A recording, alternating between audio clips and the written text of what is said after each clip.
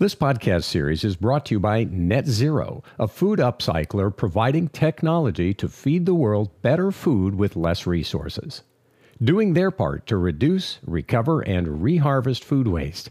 You can find out more at netzro.us. And by the Upcycled Food Association, building a food system in which all food reaches its highest and best use.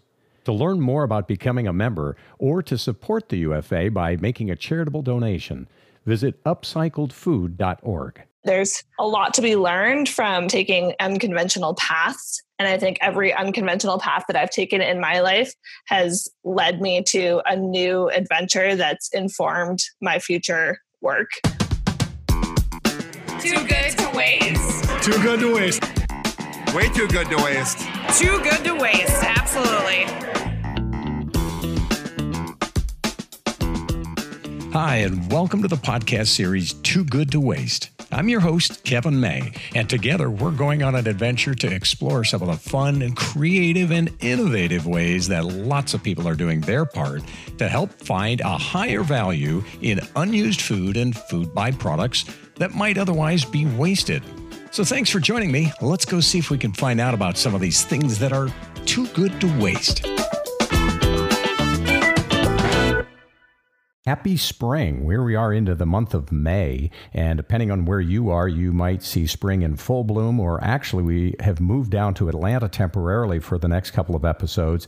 And here, man, we've launched right into summer. It's been in the high 80s, and all of the plants, the trees are all basically fully out. So it's quite a change from Minnesota where we were on our last episode. But depending on where you are, hopefully you're enjoying some good weather and able to get out even when you're social distancing or sheltering in place. One of the things that we've enjoyed a lot was the ability to get out, and we're seeing a lot more gardens, people out gardening, planting trees, planting different things in their gardens, in their yards, which is exciting. So with that in mind, one of the things that I was excited about was to learn about food in different countries and what are some of the similarities, what are some of the differences. And I've traveled a lot, and so has my guest today. And so we're going to get some neat perspectives on some of the things that are done in other countries and how they might compare to what we're doing here. We're also going to talk about upcycling, of course, and travel and just a lot of fun stuff. So without further ado, it's my pleasure to introduce my guest today, Caroline Cotto. Caroline's the Chief Operating Officer of Renewal Mill, which is an innovative upcycled ingredient company. She's also the board president of the Upcycled Food Association, and she has literally traveled around the world working and volunteering in many different capacities. One of her big interests is in using her entrepreneurial approach and her community building, along with her program management experience and operational skills, to help revolutionize the global food system. Caroline, welcome to the show. Thanks so much for having me. So happy to be here. Well, thank you for making the time. And the first thing I have to ask you, because I saw it on your website, is this big, bold statement: I'm not afraid to take the road less traveled. In fact, I crave it. And I also saw the line on your bio somewhere: I eat adventure for breakfast. I've got to ask you, tell me a little bit about where this sense of adventure came from and you know, what's driving you with that spirit. Yeah, I feel like I've been really blessed in my life to have the opportunity to take advantage of a lot of risks. But I just feel like I'm always learning and being my best self when I'm pushing myself outside of my comfort zone. And that's a spirit that is ingrained in me pretty early on, with my family being really pushing me to kind of do my best, but to take risks. I have an aunt who's very close to me who spent most of her 20s like in China, when that was not really something that people did. And she kind of just showed me that there's a lot to be learned from taking unconventional paths. And I think every unconventional path that I've taken in my life has led me to a new adventure that's informed my future work. And so I think any experience where you are trying something new, you'll gain valuable things that you can bring on to the next one. Yeah, I think that's always so cool when you have somebody in your life, whether it's an aunt or an uncle or a parent or any kind of a role model. I know I had a few of those in my life as well, and I'm so grateful for what they inspired me to do. So as a child growing up, did you travel a lot? And if so, what was kind of the first big adventure that you remember? So my parents actually met as flight attendants. So they I grew up flying a lot. They would take us on trips with them quite often. So I was flying before I was born. And then we made a point to travel quite often, both within the US and internationally as I was growing up. And then my first solo trip abroad was really when I decided to study abroad in China during college. And I was the only beginning level Chinese student on that study abroad trip. I had never taken a single class in Chinese and kind of just had to sink or swim, but really, really learned so much about people in the world through that experience. So I'm just curious, with all of your world travels, and I know you're very passionate about food, where did that passion for food come from? Was that through your traveling, or did it start at a much younger age at home, for instance? Yeah, food has been my passion for as long as I can remember. I think my earliest childhood memory is baking in my kitchen as a child, and just, really being fascinated with experimenting with how do you mix flour and sugar and create something. I grew up in the food industry. My parents own an ice cream store named after me. And I like to joke that everything in my life revolves around food. My last name, Cotto, means cooked in Italian, and I grew up in a town called Sandwich, Massachusetts. So it's really been a lifelong passion for me. When I went to Georgetown for undergrad, I really wanted to explore food from the nutrition and health angle, because I knew that nutrition was such an important part of overall well-being. And so I spent a lot of time exploring child obesity and malnutrition in my early career. And then kind of having these opportunities to travel abroad, chose places with really rich and unique food cultures like China and Taiwan and Cambodia, and just saw how much of that culture is communicated through food, and also how much culture has an impact on the food you choose to eat, which ultimately affects health. So I've always loved to eat. It's the way that I love to experience traveling and culture. But I think it really came to a head of intersection when I was working abroad. Yeah. And what's your experience as far as how people in other countries relate to food as compared to how we relate to food here in the United States? Have you noticed any significant differences, whether it's been Asia or Italy or any place else that you've been, that struck you as a particular difference? Definitely. I think especially in Chinese culture, food is so communal. Here in America, the trends are very much towards individualized eating, on-the-go eating, snacking, convenience foods.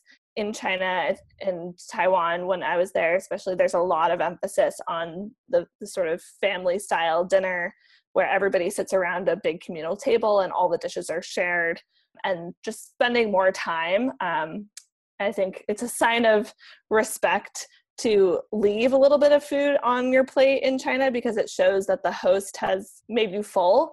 Here in the US, the opposite is true, where it's like you must finish everything on your plate in order to show that sort of respect. So those differences for sure. And then when I was living and working in Italy, there's just so much care put into every piece of food, every dish that's created, and it's really treated as an art form, whether or not it's the locally made sausage that you're eating or this handcrafted cheese that only comes from one particular region.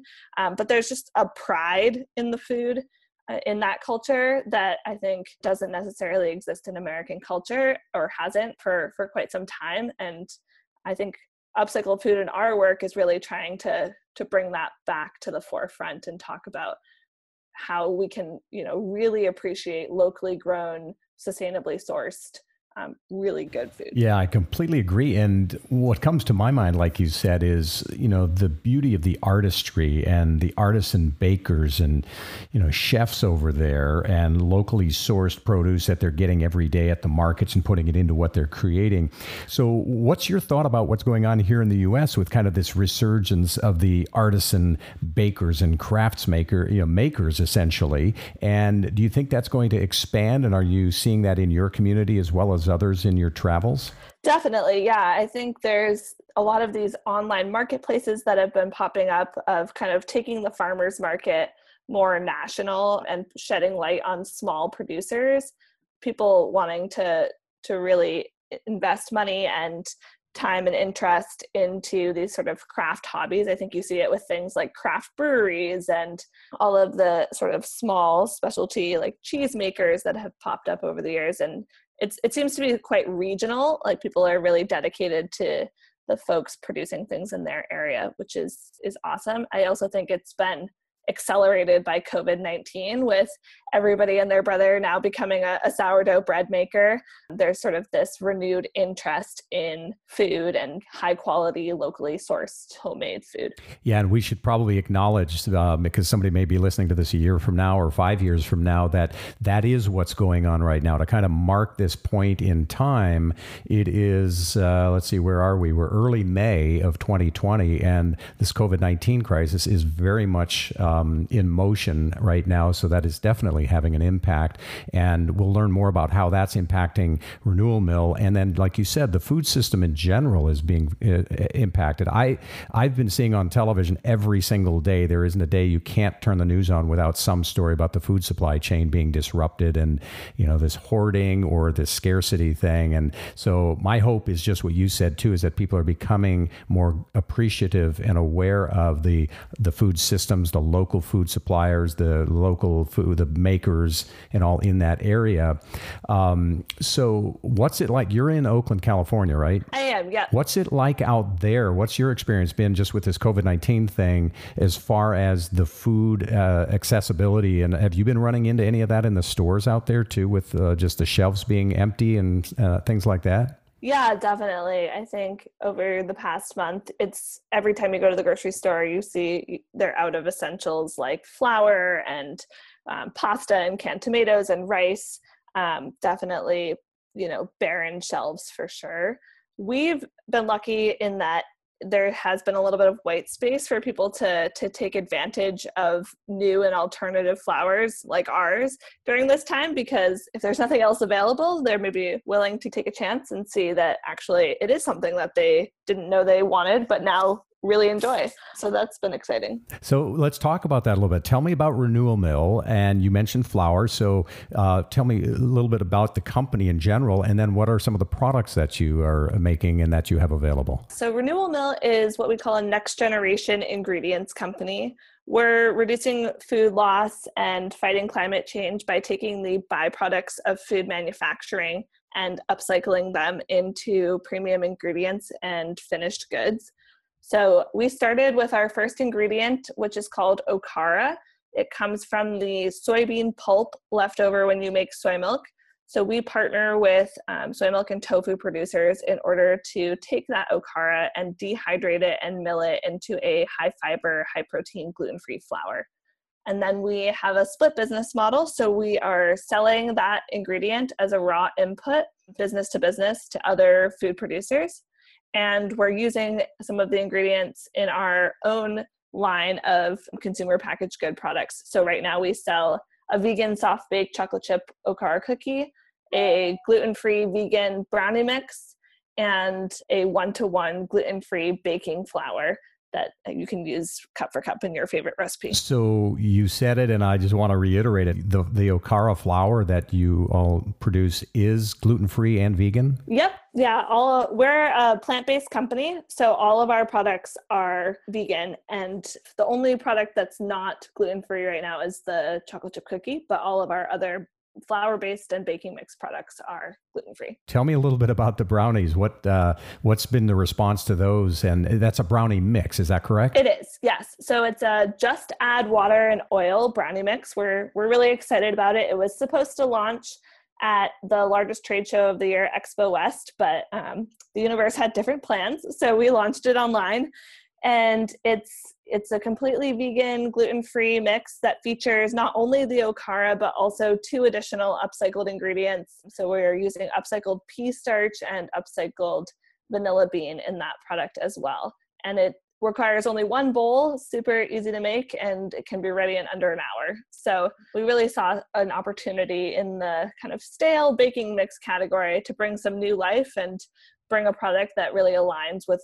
consumer demand right now for more clean label, plant-based, health-forward baking products. Yeah, I mean, I think that's a terrific idea. I know a lot of people who are, strictly on a plant-based diet, and finding something like that is something that would just bring a big smile to them, and especially on a brownie side of things. So that's great that you got that out. And then we were talking about COVID-19 and how that's impacted a lot of businesses right now and the food supply chain. Tell me a little bit about the direct impact that that's had on Renewal Mill, and how have you all pivoted a little bit? How are you adjusting to what's going on with your business model right now? Yeah, for sure. First of all, I would say we're really grateful to have been considered an essential business during this time, just because we know so many other people have been affected or their productions halted. Prior to COVID-19, a large majority of our revenue was coming from the food service channel. So we were selling a lot of our cookies as office snacks to big office snack distributors and companies here in the Bay Area. But obviously with the closure of offices, that has come to a stop. So over the last 6 weeks, we've had to kind of pivot our business to be more e-commerce and online grocery, and only selling our flour SKUs because our cookie manufacturer, co-packer, was affected by COVID.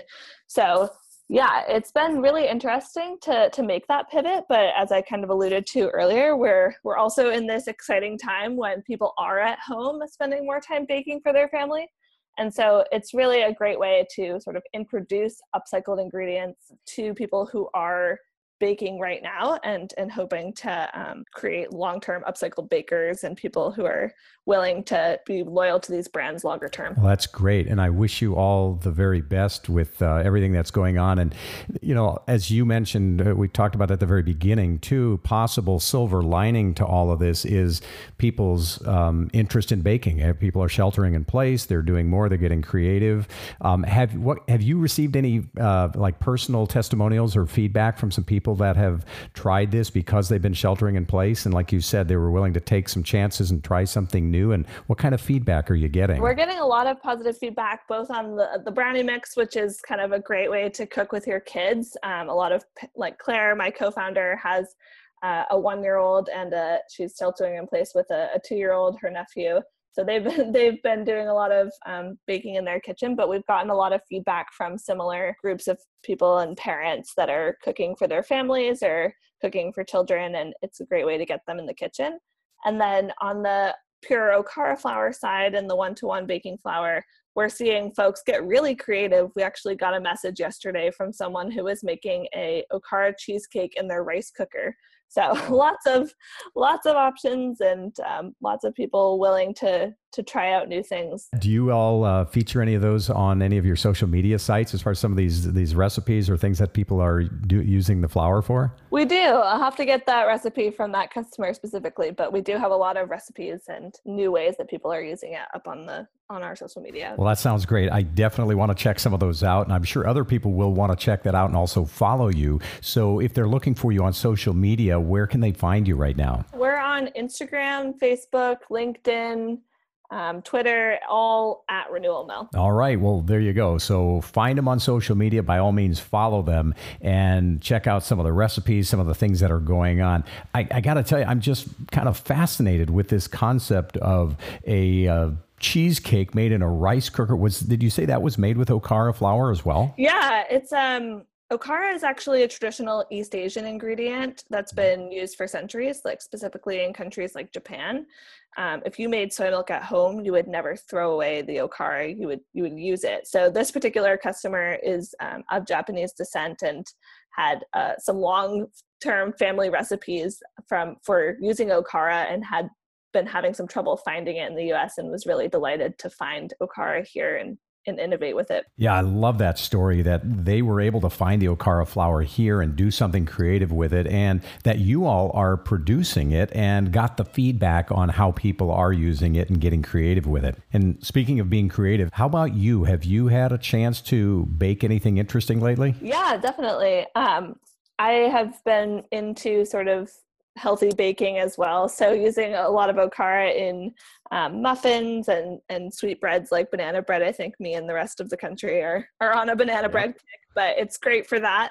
And then experimenting with different like vegan meat analogs as well. I personally eat plant-based, so it's been fun to try it out in a number of different like burger formats. How does that work? I'm real curious about that. I've actually been a vegetarian my whole life, and there's all, as you mentioned, any number of different types of meat substitute type products. But what have you been finding with what you're creating, or what other people have been doing with this for meat substitutes? I think a lot of the meat substitutes, while they have a lot of protein, are often lacking fiber. And so it's a great way using Okara to sort of add back in some of the fiber that's been processed out of some of the other soy-based products. So I think that's one application that we found for sure, but it's a really nutritious way to get that fiber and calcium back into the products and maintain a neutral taste and good texture. So it sounds like in addition to being good for the environment and reducing food waste, the high nutritional content is also a really strong benefit to these upcycled ingredients. Yeah, definitely. I think when we started Renewal Mill, the idea was not only to reduce food waste, but also to keep more affordable nutrition in the supply chain. So much of our food system is just arbitrarily processing out things like potato skins and all of the most nutritious, fibrous parts of these products that is really what the American diet is lacking. I think we've been led to believe by marketing that what Americans really need is protein, when in reality, what we actually need is more fiber in our diet. And there's some crazy statistics that if every American was to add a single gram of fiber to their diet every day, it could save the American healthcare system something like $12 billion a year. So I think one of the huge benefits of working with byproducts is that you're capturing 100% of the nutrition from that original input and making sure it gets back into the food system to feed people. Yeah, that's actually kind of mind-blowing when you think about truly so much of the byproduct that's generally thrown out has the highest nutrient content, and we just don't realize it until you, and thank you for bringing that up. I wanted to really accentuate that point because like as you mentioned, potato skins, anything like that, even peeling carrots and throwing the carrot peels away, there is so much in that we just don't get the benefit from. So I'm glad to see what you all are doing. Tell me a little bit about what else you have your sights set on at Renewal Mill as far as what other products. Are you exclusively in Okara, or are you looking at other things that you could use your processes on as well for upcycled ingredients? Definitely. Yeah. We're not just an Okara company. We're aiming to be a full upcycled ingredient company with a full portfolio of ingredients that are all derived from byproducts. So right now we're still going to be focused on the plant-based milk space. As the popularity of plant-based milks grows, so too does the amount of byproduct. So we have seen a vast increase in the byproduct of production for things like oat milk. So that's actually going to be our second ingredient, is taking the oat pulp left over from that process, which is very analogous to Okara, and making that into a high protein, high fiber flour. So as a flour made out of the upcycled oat milk byproduct, how does that compare? Is the process the same, and is the nutritional content pretty much similar? Yeah, definitely. It will still be a similar process of dehydrating and milling into a flour product.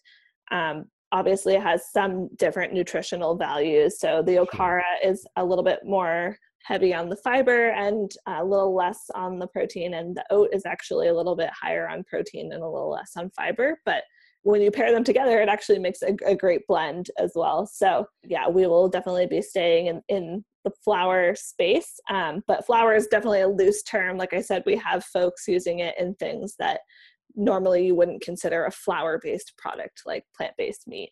or baby food. Right, right. So baby food, I saw something. Tell me about that. Did you, have you all done something with baby food? I don't know. I'm trying to remember where I saw that. Yeah, we at Renewal Mill are really interested and focused on partnerships as a way to grow our brand. And so this past fall, we did a partnership with an amazing little company called Square Baby. Mm-hmm. They were interested in doing early allergy introduction meals. So they're a direct-to-consumer baby meal company. And they wanted a way to, they knew the research that showed that early exposure to allergens can help reduce incidence in adulthood. So they were looking for a way to introduce soy allergens. And Okara was a perfect fit for that because it's already gone through kill steps. So you can eat it directly out of the bag, and it mixes really well into purees, and it has a very neutral flavor and color. So they created with us a specialty flavor called Peanut Pumpkin Pie that was going to introduce peanut and soy allergens. And then it was so successful as a limited menu item that it became a permanent item on their offering list. Wow. I'm loving what I'm hearing here. Like you said, cheesecake and a rice cooker and peanut pumpkin pie baby food, which is unbelievable. Yeah, I think that's a really exciting thing about Okara and upcycled products in general is that it's not one category. It's really category agnostic, and if with enough creativity, it can be used in so many different applications. Tell me about the products. Like you said, you've gone to e-commerce. Where can people find some of your products right now? Primarily, like you said, the flour or the brownie mixes. Are those, I think I saw recently some announcements that you were getting picked up by some grocery chains perhaps, or what are, if people across the country are interested in your flour, is that available? Are you shipping across the country, or where can we find it? We're shipping nationally through our website, renewalmill.com, as well as Amazon. And then we're in retail locations in the Bay Area and Southern California, mostly small specialty markets, but we're actually launching in Whole Foods Northern California region in June. So we're excited about that. And then we're on a number of different e-commerce platforms, including like Billion Vegans and Vegan Essentials, some plant-based specific ones, as well as some more national ones like Good Eggs, and growing into other platforms like Mabel and Thrive Market. That's fantastic. It's really great that you're getting more and more traction in so many different arenas.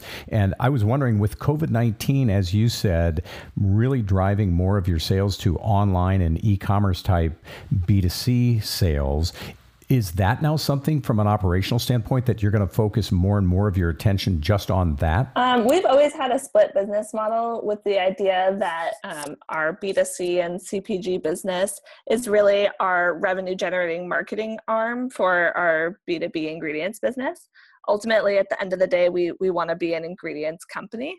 And that has not been that affected by COVID. So we're going to continue to sell B2B. I think what is going to be a lasting change is the channel shift for our CPG products. We had so much of our business being funneled into food service, and with an unclear deadline of when that will come back, I think we'll continue to shift towards e-commerce and retail grocery, both brick and mortar and online. Gotcha. That sounds great. Thanks for that clarification. And really sounds like a great plan that you're working on, both, as you say, in the online space, in brick and mortar, and then also really continuing to develop the B2B side of the business. So I wanted to shift for just a second and move over to the Upcycled Food Association. I know that you're the board president, and I was just curious of how your experience with Renewal Mill and all of the other things that you've done kind of play a part in you stepping into that role with the UFA, and what your vision is as the president. Yeah, definitely. I think, over a year ago at this point, Renewal Mill really saw the need for both consumer education, like a centralized resource to kind of tell people what is upcycled food, how can we kind of at point of sale educate consumers about upcycling. And also, we've had so many benefits from being part of other food communities in the food space and learnings from other food companies. And we wanted to have that knowledge sharing happening amongst all of the upcycled food companies. So we started as kind of a Facebook group, and then we synced up with Turner and Ben at UFA. and decided to become one of the founding members of the Upcycled Food Association, which launched in October of 2019. And then food waste is something I'm very passionate about, and working with kind of helping define what upcycled means and sort of the marketing behind it is something I really wanted to have a direct hand in, which is why I decided to become the board president. But I think our larger vision is really to make upcycled as recognized, understood, and valuable as something like organic, and not have any greenwashing happen, but really help consumers understand that by purchasing upcycled food, I am directly using my dollar to affect change for the environment and for my personal health in a positive way. Yeah, I think what you just said is so important, and I love that you said it exactly like that, because there's so many elements to upcycling. And like you said, if you're passionate about reducing food waste, that's one. If you're passionate about getting better nutrition or having high nutritional content, that's another one. Environmental impact, that's another one. So thank you for bringing that up too. And again, I know Turner had mentioned that you all are working on kind of, as you say, completely defining it. And I know that's in process right now, but if I were just to walk up to you on the street and say, hey, what is upcycling? How would you describe it? What does it mean to you personally? Yeah, I think upcycling is different than recycling. So when you're recycling something, you have to break it down into its constituent parts and then find another use for it. With upcycling, we're really trying to show the value in what already is there and just elevate it to its highest use. So like I said before, the food system has so many points where there's just arbitrarily labeled product that's being, funneled to animal feed or food waste, when instead it could be used to feed people. So upcycling is really about mining the food system for where that nutrition and that value is being lost, and then finding ways to elevate it back into the normal supply chain for human food, so that it's being used to its best value. Yeah, and I think that's such a great distinction too, because I've talked to people too about it, and sometimes they immediately get this idea that, oh, you're taking food waste out of the dumpsters and you're trying to make it back into food, and it's not exactly that. And so your definition and your distinction, I think, is really important. It's finding the higher value in something, and as you say, maybe it's just being land applied or given to animals, but there is still nutritional value that we as humans could benefit from. So how do we get that back into our system or keep it in our system?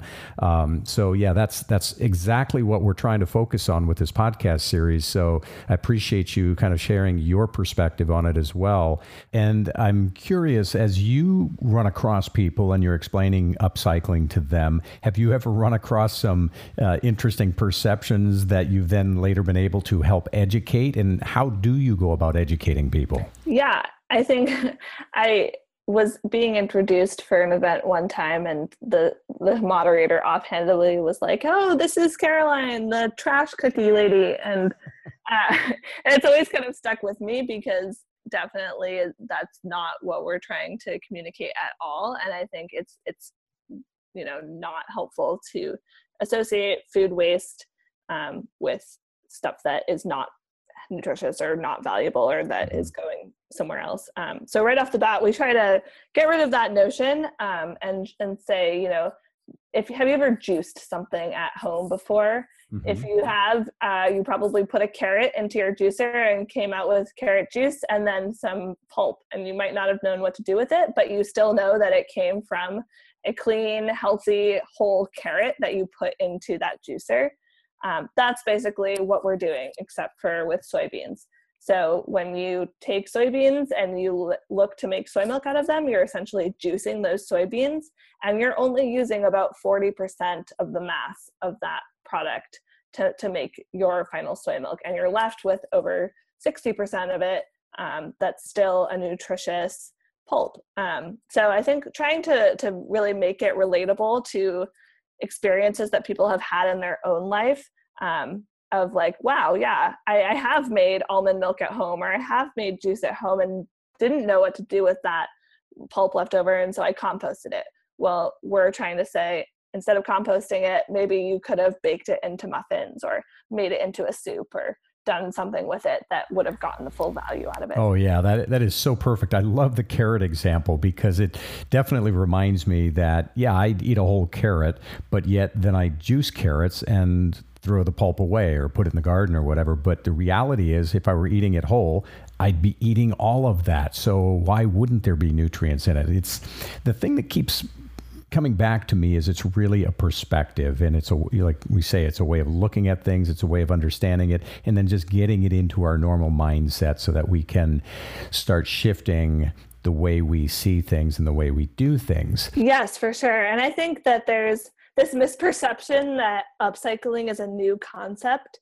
It's not. Your grandma in the Great Depression was upcycling, finding ways and to use all of the food that you grow or purchase is not a new concept. But I think as we've become a more industrialized nation, it's just been the easy choice has been to just throw it away because we haven't had the creativity or frankly, the economic need to do something with it. And I think we're finally seeing through climate change that maybe it's not an economic need, but it's an environmental need that we need to do better and to use our creativity for good, and kind of harken back to the days of grandma using all of the food that she's purchased or grown. Yeah, that's such a great reminder of the many different things that we can do with food and even our own food byproducts at home. So lots of great ideas. Thanks for sharing those. I wanted to take a little bit of a detour and go back to something we talked about at the very beginning of the show, which is your sense of adventure and your adventurous spirit. I was doing my research for this interview today, and I happened to run across your personal website. Is that something we can give out to everybody? Yeah, it's carolinecotto.info. Got it. Yeah. So Caroline Cotto, COTTO.info. And one of the things that I actually came across on your website was that you're also a writer. Tell me a little bit about your writing. Yeah. So in a previous life before Renewal Mill, I actually ran the women's diversity program at a large tech company called HubSpot, really focused on giving women in workplace tools to improve career development, but also just educating from a diversity and inclusion perspective about why diverse teams perform better and how we can make those workspaces more inclusive. That's also a passion of mine that has translated very well into the venture capital space and food space. As a totally female company, we've definitely experienced some of the lack of venture funding that goes towards female companies. And so, besides food, I write a lot about women and what my experience is like, both as a woman in business and previously a woman in tech. Yeah, and I saw those articles. That's why I wanted to, I'm glad you mentioned that, because I think that also, as you said, that's very much a part of who you are and what you're passionate about. And I want to let other people know about that so that they can go there. And those articles are great. And I encourage people to go to your website as well and check those out. It looks like they were in Fast Company. Is that where those articles were originally published? Yeah, I've been lucky to have written for a number of publications, but Fast Company being one of them. Fantastic. Well, so with your big adventurous spirit and your desire to travel the world and your experience traveling the world, I'm just curious, what else would you love to do? What's kind of your big vision if you could do anything you wanted to? Obviously, you're working with Renewal Mill, which is fantastic, and I love what you're doing there, and with the Upcycled Food Association. What else is kind of something that or what would your vision for you be? What's your next big adventure, so to speak? I think that a lot of what I believe is what I kind of harken back to this like E.E. Cummings poem that I found early on and have kind of constantly returned to. Is there's a line in his poem that says, I'm like, once you believe in yourself to risk curiosity, you're kind of able to have all of these adventures and live life to the fullest. And for me, I try not to plan my life in more than year increments, because I'm always trying to see like letting my mind and self be open to risking curiosity and seeing what bubbles up to the surface. So I know that longer term, I want to focus on these like large scale problems related to the food system that are constantly being accelerated by things like climate change. Having worked firsthand in Cambodia and seen what malnutrition looks like before climate change was really affecting it. I think we have a lot more work to do in feeding vulnerable populations across the world, and that's something that continues to be important to me. But also here at home, I think, I live in West Oakland. There's a very real food desert problem here as well. Mm-hmm. So I can't tell you exactly what my next adventure will be, but I think it will definitely be food related. And I look forward to seeing what this post-COVID world bubbles up as far as new opportunities to kind of be curious and find creative ways to solve new problems. Yeah, I love your perspective on that. And I agree with you. I mean, I think, yes, as challenging as this is right now, I think there also will be opportunities. And no doubt you learned that through your world travels and being adaptable and kind of having to take things as they come and make the best out of them. So I guess one last question that I always like to ask is, of all the things we talked about, or even if we haven't talked about it today, if you could leave the listeners with just one takeaway, one thing that they could do to make a difference, what might that be? I think it's important to me that people think about their purchases and use their dollars in a responsible way. I know right now there's a lot of folks who are using their stimulus checks to donate to food banks, and that's something that I've done as well.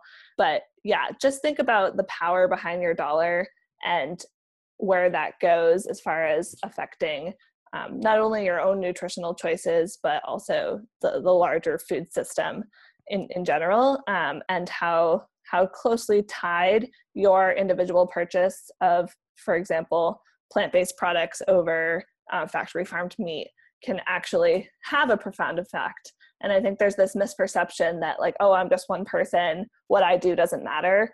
And that's just profoundly untrue.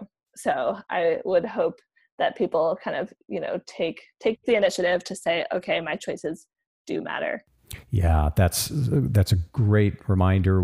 You're right. Absolutely. What each one of us does matter. And as you said, we all actually do have a lot more power than some of us realize. So fantastic words. Wonderful interview. Thank you so much for your time. Anything else you would like to add that we haven't touched on, whether it's Renewal Mill related or Upcycled Food Association or anything else that you'd like to share? Yeah, I think I would just hope that people would, listening to this podcast, pass along the word. I think upcycling there is a small group of folks who know what it is, but if every person who listens to this podcast tells one new friend and they tell one new friend, we're creating that chain-to-chain communication and helping spread the word about what we're trying to do to really reduce food waste at a global scale. I will do my best to encourage that as well. And so just as we wrap this up, let's give me all of your websites again, the Renewal Mill, your website, and then your social media, just so we can find you. Yeah. So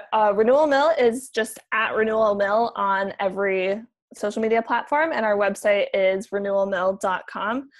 You can find me personally at carolinecotto.info or on Twitter at Caroline E. Cotto, and I look forward to chatting with you guys there. Fantastic. Definitely follow Renewal Mill, follow Caroline. We will put all of the social media links and the website links in the show notes. It'll be on toogoodtowastepodcast.com, episode number 5 with Caroline Cotto. Caroline, it's been an absolute pleasure. Thank you so much for your time, and I wish you all the best. Thanks so much. It was great chatting with you, Kevin. Well, that's a wrap on episode number 5 with Caroline Cotto. I hope you enjoyed it as much as I did. Some really fun stuff we've learned about today, including some of the cool things that they're doing at Renewal Mill and some of Caroline's personal adventures and her world perspectives, and of course, learning more and more about upcycling every day. I hope you found something valuable and interesting and educational in this particular episode. So I'm going to go check out Cheesecake in a Rice Cooker, and you can help us out by liking us wherever you listen to your podcasts. 5 stars would be absolutely amazing. We would greatly appreciate that. And also sharing it with anybody you think might be interested in this topic. Also, you can follow us on Instagram. Give us a shout. You'll find us at TooGoodToWaste_podcast. Special thanks go out to Sue Marshall, aka my wife, for helping with the creative development on this podcast series, and to our production assistant, Amy Gilbert, who helps with writing, researching, and is our resident upcycled food baker. And of course, to our sponsors, Net Zero. You can find them at netzro.us and the Upcycled Food Association at upcycledfood.org. Too good to waste. Absolutely.